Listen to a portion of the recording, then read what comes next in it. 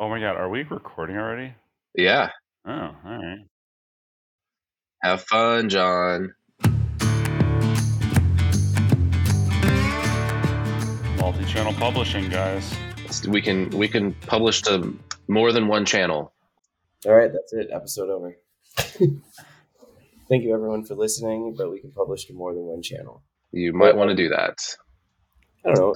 Seriously, though, we've talked about omni-channel in more than one instance on this show, and we should return to multi-channel because I feel like they incorrectly get lumped into the same category, and we need to define them apart from each other. So let's start with the Twitter version of multi-channel publishing. I am just going to read my tweet. How does that work? I mean, that is a Twitter version of a definition, yeah. That is a Twitter version, yeah. Fair enough. Semantics, I guess. Be tough to argue with that. I had forgotten we were doing this episode. I forgot we were doing this episode yesterday, and I had a tweet that I sent out about multi-channel publishing, which didn't get picked up that much, which I find disappointing. But I will Buzzwords, I'll read it anyway. Buzzwords. No. You need them. I'm gonna. I think that one of the most useful ways to think about multi-channel publishing is contrasting it to omni-channel publishing. And I think that there is this constant mix-up between these two things, and people don't they think of them kind of as the same thing, but they're not. So here's my perspective on this. Omni-channel publishing or omni-channel content is really more about the content than the channels.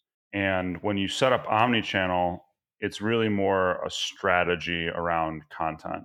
So what you're doing is you're designing your content and your content infrastructure and your content ops in such a way that it can serve any channel in the foreseeable future, which involves all the other stuff that we talked about in season 1, which is like metadata and structure and predictability and governance and all that kind of stuff, right?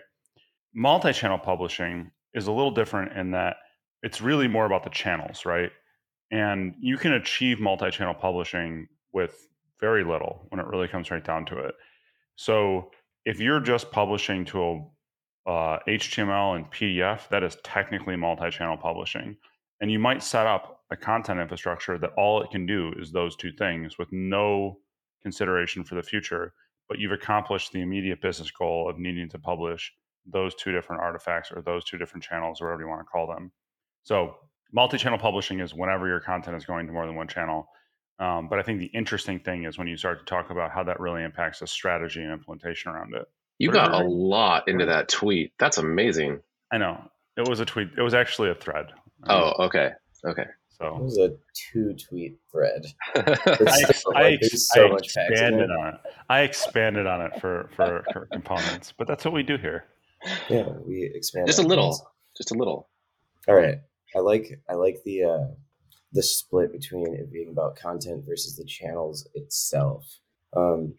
I think the important difference too is that you hit this, Patrick, but there is omni-channel wraps up a methodology with it. I mean, there is a huge method that you're going to employ. You're not going to implore it. You're going to employ it. It's different. We implore you to employ this. This is first episode back. Welcome, everybody. Yeah. Jeez.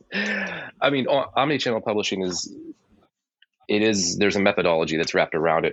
Multi-channel is, like you said, it's can you push the same set of content out to more than one output format? And the answer in a lot of cases is yes. But omni-channel is going to depend on the capability for multi-channel plus a whole lot more. Yeah, and I think that the thing to say about multi-channel publishing is that it's really it's generally an immediate term business objective driven thing. So when you're thinking about okay, we need to go to multi-channel publishing, I'd like to believe that most people who are listening to this have already done some aspect of a multi-channel publishing implementation. But I think that you're permitted to really focus in just a way on the immediate deliverables, the things that you are going after right now. And I do think that's fundamentally different, but I think it's also, there's value there, right? You are still accomplishing something which is going to have business value. So I think one of the interesting things to discuss when we were talking about multi-channel publishing is like, you know, if you are literally going from like desktop publishing, like single channel, like PDF style desktop publishing, and maybe that's being thrown up on the web, you know, where do you need to go if your immediate business objective is multi-channel? Because that might be different than an organization that has really big ambitions and, you know, they're on a long-term path towards an omni-channel future. But even if you are, you do have slightly different ambitions or slightly different business goals there. I think taking some of the same lessons and thinking about some of the same things along the way is important. So it's like multi-channel, I guess the beginning premise is it like trying to meet whoever's consuming your content where they're going to consume it? Well, so multi-channel publishing, it's something that's been around for a long time, right? It's not a new concept. And a lot of the different formats that people use or tools that they use today, they were really designed to do, that was like one of their primary purposes, right? So like originally the idea was the ability to just publish web help in PDF. I mean, if you go back to like, you know, the early FrameMaker days, those kinds of things, like that's kind of what it did. I mean, it did some other things. I remember seeing, this is a tangent, I remember seeing an advertisement on their site for it automatically renumbering lists when you like pulled content in or like reassembled it or like changed the table of contents. And this was not that long ago. Maybe it was pretty long ago at this point in time, but it wasn't as long ago as you'd think it was. It was less than 10 years, let's say that. And I just remember thinking that was such an odd thing to be advertising. But, you know, I think it is a statement as to, you know, the breadth of where people are in their journey towards, you know, a more modern publishing infrastructure. I see multi-channel publishing too as it's a stepping stone, if nothing else, to implementing some more omni-channel approach to all of the content that you have. I mean, you're going to have to be able to have multi-channel publishing if you're going to ever scale up to an omni-channel, you know, methodology for your content and approach to your content and who's consuming it. I'm actually going to quibble. I'm going to quibble with that because I think that there's actually I think there's a better way to define that. So I think that multi-channel is a step along the journey, and I don't think it's like you have to do multi-channel to do omni-channel, because like I think the thing to take away from this, if nothing else, is that multi-channel can either be a dead end that you then throw out if you implement it wrong, or it can be a step along your journey to have a true omni-channel infrastructure. So I'll give you an example. If you go and you implement some proprietary tool and all it really supports is the exact channel or exact output that you need today, that can be a dead end, because when your requirements change down the line, it may be that you can't fulfill those requirements with that tool set. You know, these are things that we've seen in the past. Like, it's not as uncommon as you'd like to believe. But if your immediate business goal is to get to, you know, a set of different outputs, different channels, and instead you go with an open standard based implementation, so something like DITA or something like that, and it fulfills these goals in the short term, you can layer on more metadata, you can integrate other systems, you can bring in different experts to work with that content, which is not proprietary, it's presentation agnostic, it's semantic based, in order to accomplish more channels in the future. And hopefully, you know, as you build out the content operations and semantic infrastructure around it, you can really kind of go anywhere you want with it. So I do think that there are kind of two different divergent paths there, and the first step in both can feel very similar, but in one case it can be the last step, and that's a problem for some organizations. Okay. Yeah, I mean, I think depending on the details of the implementation and how you start off on the OmniCell process, the Omni process. Sorry, the omni-channel process. That could be right. That could be the last step it could be the last step before moving to something else. Yes, as we were about to get on this call, I was like considering multi-channel publishing, and then I was just like looking at random devices around my house, like the number of things that get content pushed to them, be it like voice, audio, my phone, my Airblade. Your Airblade? What is an Airblade? Is that one of those hand dryers like from the airport? Like the Dyson fan thing. You have one of those? Oh, you've got one of those really fancy Dyson things? Yeah, air purifier, man. Do you hear my allergies right now? I thought you meant like a hand dryer in your bathroom, because that would be cool too.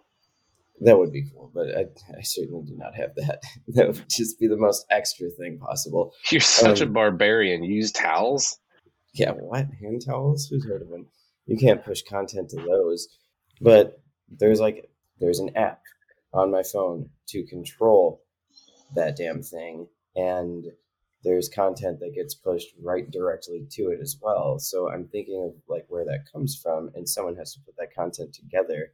And it makes me wonder about the future of multi-channel publishing and how people adapt to, like, yeah, PDF is nice. Yeah, pushing to HTML is nice, your website or whatever. But what about down the road, like when we're pushing content to your Bluetooth washing machine or your dishwasher or your smart home?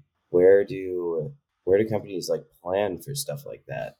Is that locked into the, like you were talking about, data XML not being proprietary? Is that like part of being able to basically go to the future of where your content is going to go without being locked into anything in particular? It depends on your implementation. Elaborate, please. Which I know is like maybe the world's most unsatisfactory answer. But I think the thing to say is, and this is, I think, the thing that I find to be really important about the distinction between the different formats, is that even a bad DIT implementation is one that can be slowly upgraded over time to become a better, more omnichannel, more capable implementation. Like, you're never going to be in a situation where you have to throw it out. And I think that's significant. So like, while I think it's misleading to say to somebody, oh yeah, you just need to go and implement DITA and then you're going to be ready to, like, push whatever you want to your washing machine. I do think that if you implement DITA, you are even in a not great way, you are closer to having a foundation that will let you accomplish that goal in the future. So with that said, is this the direction that places are going? And now we're really getting more towards, something which is omni-channel, because, like, once you kind of get past a couple of like channels that are very like screen based. So, I mean, for all intents and purposes, like, both a PDF and a help site are things that scroll and have text on them. Like, at the end of the day, obviously one is far more functional and useful, but from like an actual, like, text presentation perspective, they're not that different.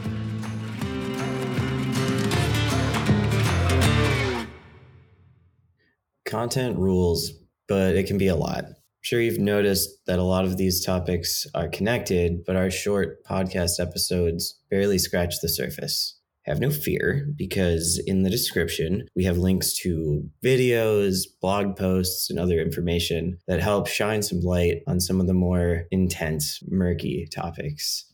In no time, you're going to have a little bit better idea about structured content and enterprise content strategy.